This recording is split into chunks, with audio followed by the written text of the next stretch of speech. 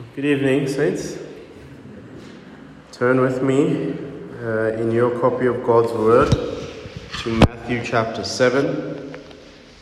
Matthew chapter 7. This evening we will be in verses 7 to 11.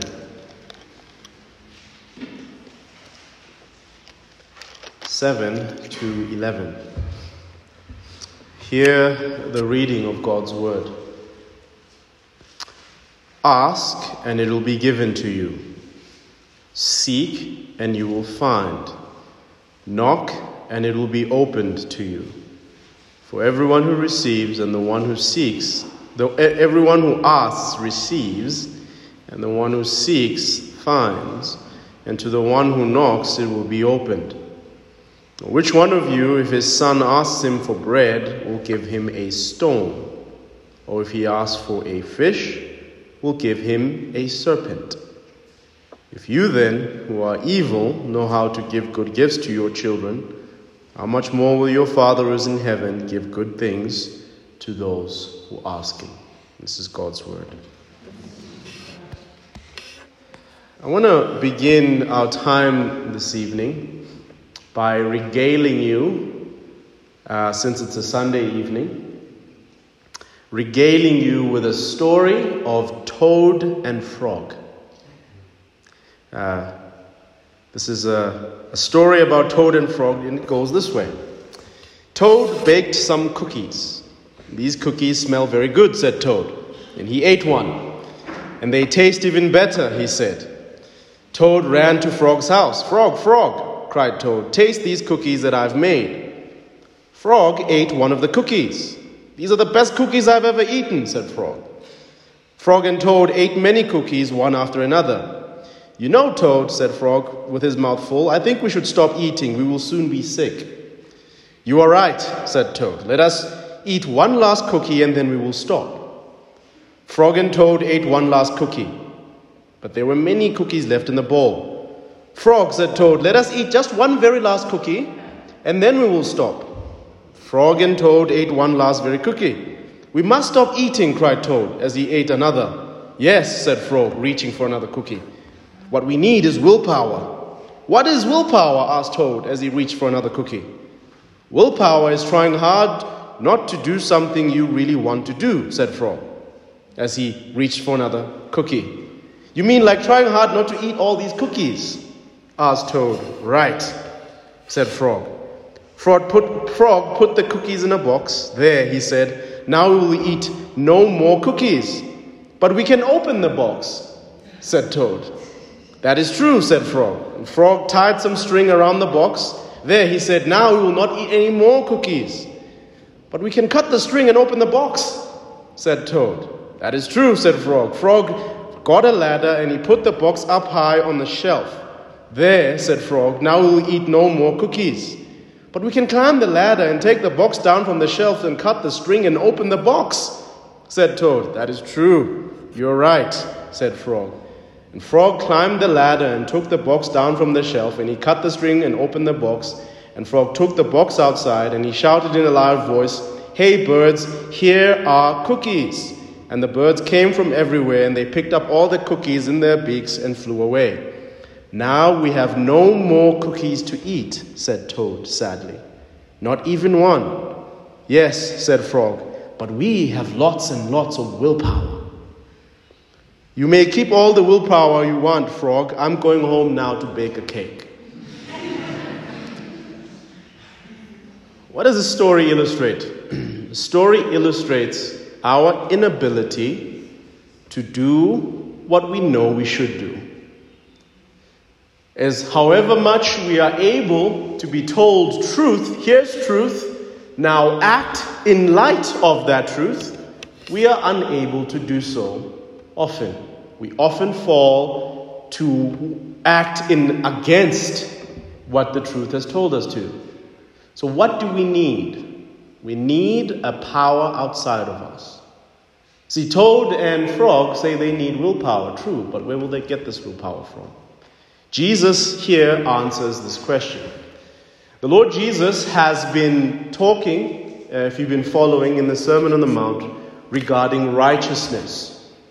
And right off the bat, he's been telling us throughout, this is true righteousness, this is worldly righteousness. There's the righteousness that appears righteous, but it's not. It's just from the Pharisees. And he's been saying, here's what's true righteousness, and here's Pharisaical righteousness. And Pharisaical righteousness is easy, true righteousness is hard. Here's true righteousness, and here's how the Gentiles live in their unrighteousness. Unrighteousness is easy, true righteousness, as you've been following, I'm sure you'll say it's hard. And he just said, up until now in verse 8, up until verse 6, from verse 1, he's just been talking about incorrect judgmentalism. And if you've been paying attention to the passage, or what he has just said about how we ought to be careful in how we make judgments, and we must not walk around judging in a manner that is unnecessary or inappropriate, but judging aright, the first question that should come to you is, how can I do that? Where will I get the discernment? How can I make sure that I act aright in the manners that I'm required to act aright? And Lord Jesus, right here, almost interrupts himself as he's teaching about righteousness. He interrupts himself to give us hope and encouragement. And this is what he says. He says, ask, seek, knock. When we have a passage this incisive and this simple, we must always understand the context. The context, specifically what is being asked for, is with regard to righteousness. John Stott says this, just to help us even in thinking about this passage. It is absurd to suppose that the promise, ask and it shall be given to you, is an absolute pledge with no strings attached. That knock and it will be open to you is an open sesame to every closed door without exception. And that by waving of a prayer wand, any wish will be granted and every dream will come true. That idea is ridiculous. It would turn prayer into magic. The person who prays into a magician like Aladdin, and God into our servant who appears instantly to do our bidding like Aladdin's genie every time we rub the little prayer lamp. It's very important to understand that what the Lord Jesus is saying here is not without context and without guardrails. So what is it that is in view? I believe that what is in view is exactly what the Lord Jesus has been speaking about throughout his sermon. That is righteousness of the kingdom. And he now encourages us to seek this righteousness by prayer. In saying ask, seek, knock, he is giving more flesh to what he spoke about in chapter 6. Remember what he said in chapter 6? He said, do not be consumed by seeking treasure on earth, but rather seek what? Seek his kingdom and his righteousness. Well, now he's telling us one way, one clear way, how we seek, we look for this righteousness that he is talking about. And the answer is by prayer, not just prayer, but prayer with persistence. Let's look at verse 6. In verse 6, he gives us the proposition, the command. Sorry, not verse 6, verse 7, I mean. He gives us the command. Ask, and it will be given to you. Seek, and you will find. Knock, and it will be opened to you. In this passage, our Lord calls us to approach God in prayer with confidence. These words, ask, seek, knock, reveal a progression of earnestness. Just as a child asks with trust, so should we also approach our Heavenly Father, knowing that He's willing to hear and answer our prayers. Our prayers reflect our trust in His wise dispensation of care toward us. Jesus teaches us here not only to ask, but also to seek. And of course, these verbs are all in the continuous tense, in closest to English. This seeking implies an active pursuit. This asking implies an active pursuit. This knocking is continual. This shows to us a heartfelt desire to know God's will and His plans for our lives, and thereby to ask Him according to it. What this shows us is that our Heavenly Father delights in our perseverance. Our Heavenly Father delights in His children coming to Him and not losing heart. Now, I could tell you what persistence is. What is it that when he says, ask, seek, knock, this idea of persistence? We could talk about what that is, but we could also look at it. We could also see it in action. So I want to show you two places where we see this persistence, this praying in action in the lives of two biblical characters. First, come with me to 2 Corinthians and chapter 12. 2 Corinthians chapter 12.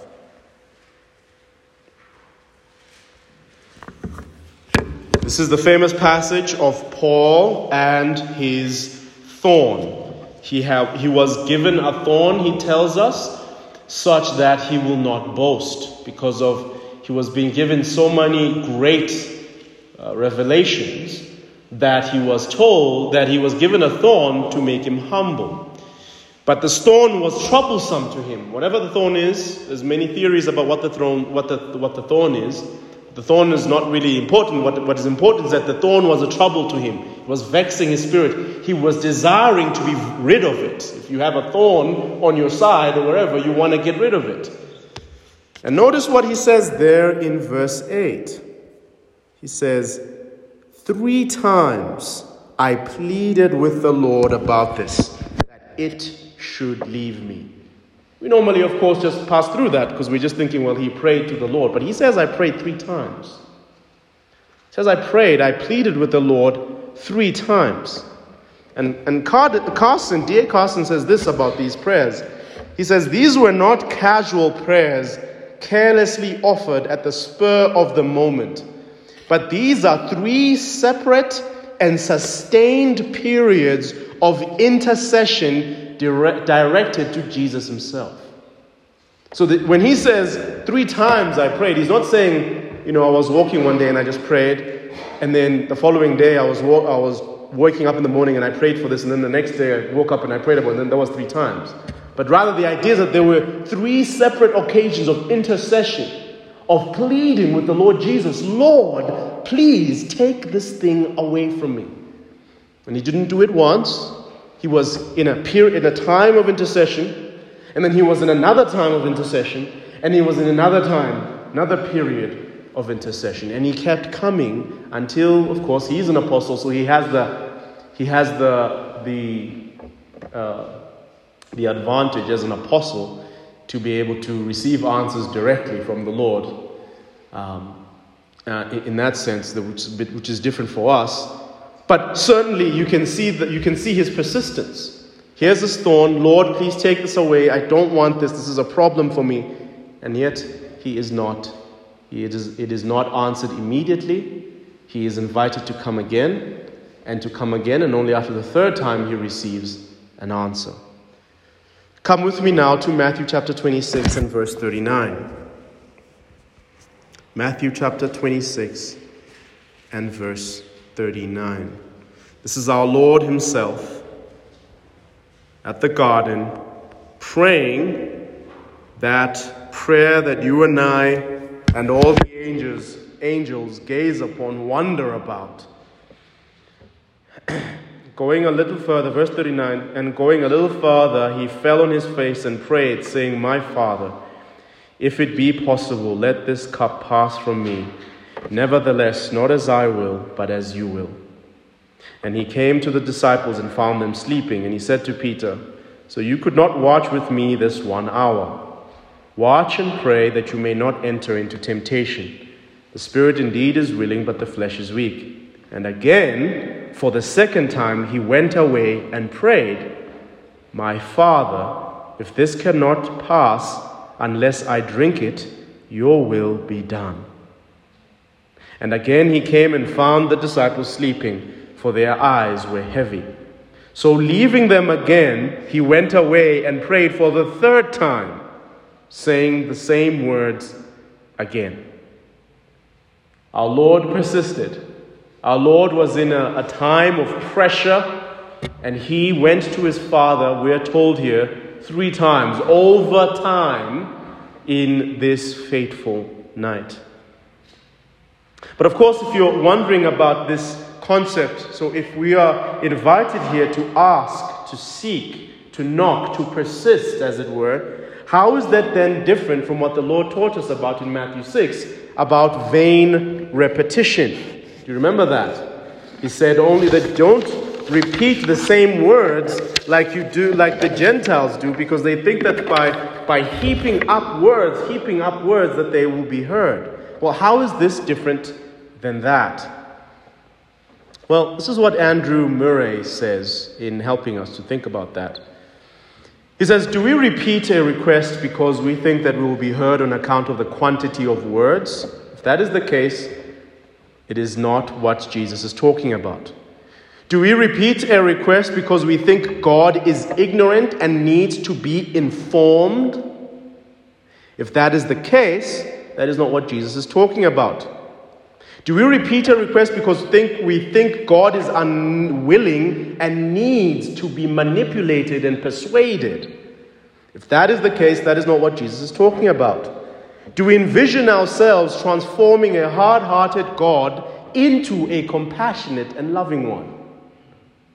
If that is the case, that is not what Jesus is talking about. Do we repeat a request because we think that God will be swayed in his decision by our putting on a show of zeal and piety, as if he were incapable of seeing through the thin veil of our hypocrisy? Do we repeat a request because, to be blunt, we are selfish and want to exploit God's blessings to our own glory and gain? If these things are true, this is not what Jesus is talking about. But rather what Jesus is talking about is a child who is troubled coming to their father. That's simply what Jesus is talking about. A child who is troubled coming to their father who has the ability to help, coming to him to ask for the help. And remember what the help that we're specifically thinking about here is kingdom righteousness, holiness. When we see ourselves troubled in ourselves of our own inability to act in the manner that is required, we keep coming to him, asking him to help us. And if that is the case, if that is how we do it, then here's the promise for us in verse 8. For everyone who asks receives, and the one who seeks finds, and to the one who knocks it will be opened. Well, saints, the promise here is clear. Couldn't be clearer, right? A child could understand this. This is the power of the Lord Jesus' teaching. He's able to use pictures so incisively. The promise here is clear. Everyone who seeks finds. If you are overwhelmed by what he is saying true righteousness is, come to him, it will be given to you. There are multiple implications here, and particularly if we think in the negative. And here's one. Of the many possibilities of why I'm not finding, possibly it's because I'm not looking. If that is the case in our context here, it's possible that I'm not praying. While we do say that the process of asking means that you might have to ask for a while you seek, it is also possible that you're actually not seeking. This point is made clear by something Sam Storms says, which I appreciate. I don't entirely agree with it, but I appreciate at least the thrust of what Storms is saying. He says this. He says, we must not allow ourselves to believe that God will do for us, apart from prayer, what he has promised to do for us only through prayer. Now, I'm not sure that God has only promised to do this for us only through prayer. I think that's maybe a bit of an overstatement. But I think I understand the point. I think you can appreciate his point. His point is this, that if someone is visibly not growing in grace, not becoming kinder, not becoming purer, not becoming gentler, not becoming more self-controlled, not becoming more forgiving, it is perhaps because they are not seeking those virtues in prayer.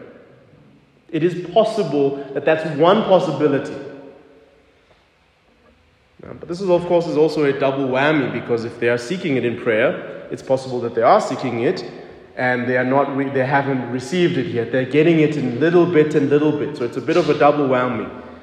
But it is part of the diagnosis. Have you prayed about this ailment, this issue in your life, this this weakness in kingdom righteousness, this impetuousness that you have, this unforgiving, this malice that you harbor? Have you prayed about it? Are you in prayer seeking the Lord to help you, to rid you of this? We understand, of course, we don't want to have an over-realized eschatology in such a way that we expect ourselves to be perfect and completely rid of all kinds of sin while we're here. That's not what we're saying. But there is a comfort that we can get with our own sin, such that we're not seeking the Lord to help us rid of it. Our own weakness. We need to be seeking, coming, and holding on to this promise. Lord, you said, if I come to you asking for this, you will help me. In many respects, we can say this. In seeking righteousness, by praying for righteousness, we are involved in the work that the Lord would have us be consumed by. Remember, again, Matthew 6, the Lord said this. Don't be like the Gentiles, being busy collecting and gathering. Right? In Ecclesiastes, what God says. That's what Solomon says in Ecclesiastes chapter 2. He says, chapter 3 rather. He says, to the children of man, God has given the business of collecting and gathering. But to his people, he has given wisdom and joy and knowledge. The business of collecting and gathering is given to those out there. But to those who love the Lord, those who are loved by the Lord, he gives them, he says in Ecclesiastes 3, wisdom and joy and knowledge. So we are to be consumed with the business of seeking righteousness. We are to be seeking righteousness such that we are praying for righteousness. We are to be constantly looking at righteousness and wanting righteousness. We are to study the Lord Jesus, love him, praise him for his glory and excellence, and praise God that we have been given, imputed to us his righteousness. But we are to all constantly, as we see him talk, as we see him walk, as we see him in the scriptures, we want to be like him. And we want it so much that we're constantly seeking it, even in prayer. The promise here is very unequivocal and very clear. The door will be opened, the Lord will give us what we are asking for. Now I want to say this to us, even just as we come near the end here. Jesus was a Jewish teacher. You know that. And as a Jewish teacher, he repeated what he thought was important, a lot like Jewish teachers do. The whole concept of asking and expecting a positive answer to your prayers is awash in Jesus' teaching. You find it shows up aplenty. If you think, Jesus, what is your teaching on prayer? One key prominent thing that shows up is that you ought to pray and expect the Father to answer you in the positive. It shows up here. He says in Matthew 21, and whatever you ask in prayer you will receive if you have faith. In John 14:14 he says, if you ask me anything in my name, I will do it. Same thing in John 16:24. Until now you have asked nothing in my name. Ask and you will receive so that your joy may be full. In Mark 11 verse 24, therefore I say to you, all things for which you pray and ask, believe that you have received them and they will be granted to you. John 15:16, similar thing. The whole parable of the persistent widow was given for this purpose, so that God's people may pray and seek and persist in prayer. And in case you think we're misunderstanding Jesus, even his apostles quote him verbatim often on this particular point. James quotes him and says, if we need ask him, ask and we will be given it. John quotes him verbatim in 1 John 5:14 and says, in confidence, we should ask him anything in accordance with his will, and we will get it. So to us, I say this, saints. Ask, seek, knock, pray. What are you lacking? What are you lacking as you behold your great Savior who saved you with wonderful grace, who gave himself up so that you could be the child of God? What is it that you are lacking as you walk, as you seek to be like him, as you seek to be like the captain of your salvation? What do you lack? As it relates to righteousness, this is a blank check. As it relates to righteousness, this is a blank check, which means we should not lose heart. Like the parable of the persistent widow in Luke 18, we are not to lose heart. The answer is always continue to pray. Continue to pray. Do not cease to pray. Ask the Lord. If it is a good thing, and you know it is a good thing, especially if it's a thing that He has promised in His word, ask it. Pursue Him. Remember what the Lord Jesus said in one of these times when He's telling the saint, talking about prayer. He says, will the Son of Man find faith in the earth when He returns?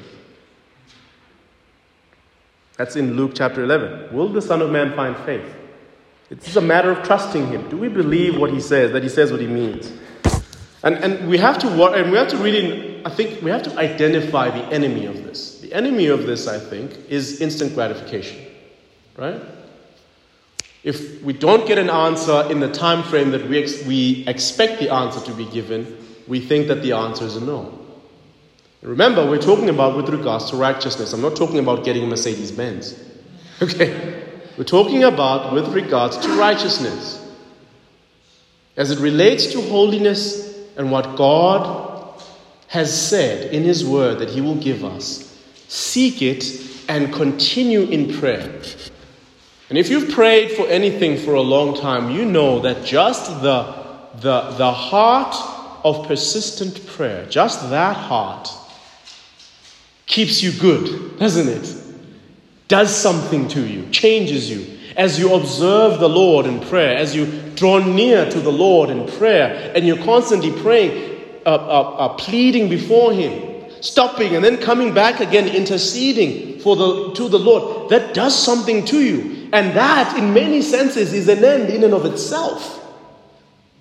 What is your purpose while you're here? You're here to glorify the Lord, to walk with Him, to walk a journey with the Lord. And many times, part of a long stretch of the journey is you asking Him for something until He decides to give it to you. But as a motivation to pray here, the Lord says that it will be given to you if you ask it. And here's His illustration in verse 9 to undergird this point. Or which one of you, if his son asks him for bread, will give him a stone? Or if he asks for a fish, will give him a serpent? If you then who are evil, know how to give good gifts to your children, how much will your Father who is in heaven give good things to those who ask Him? If you're asking for a good thing, righteousness, it will be given to you. In the parallel passage in Luke chapter 11, He doesn't say good things there at the end. He says the Holy Spirit.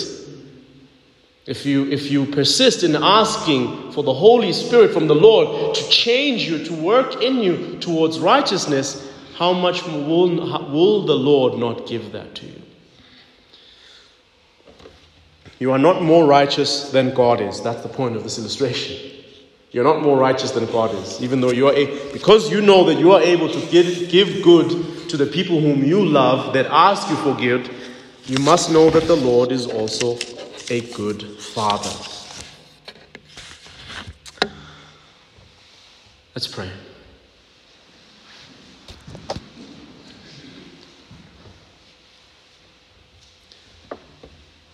You are a good Father, O Father in heaven. Please increase our faith. Help us to trust you. Help us to seek. Help us to not lose heart in prayer. Amen.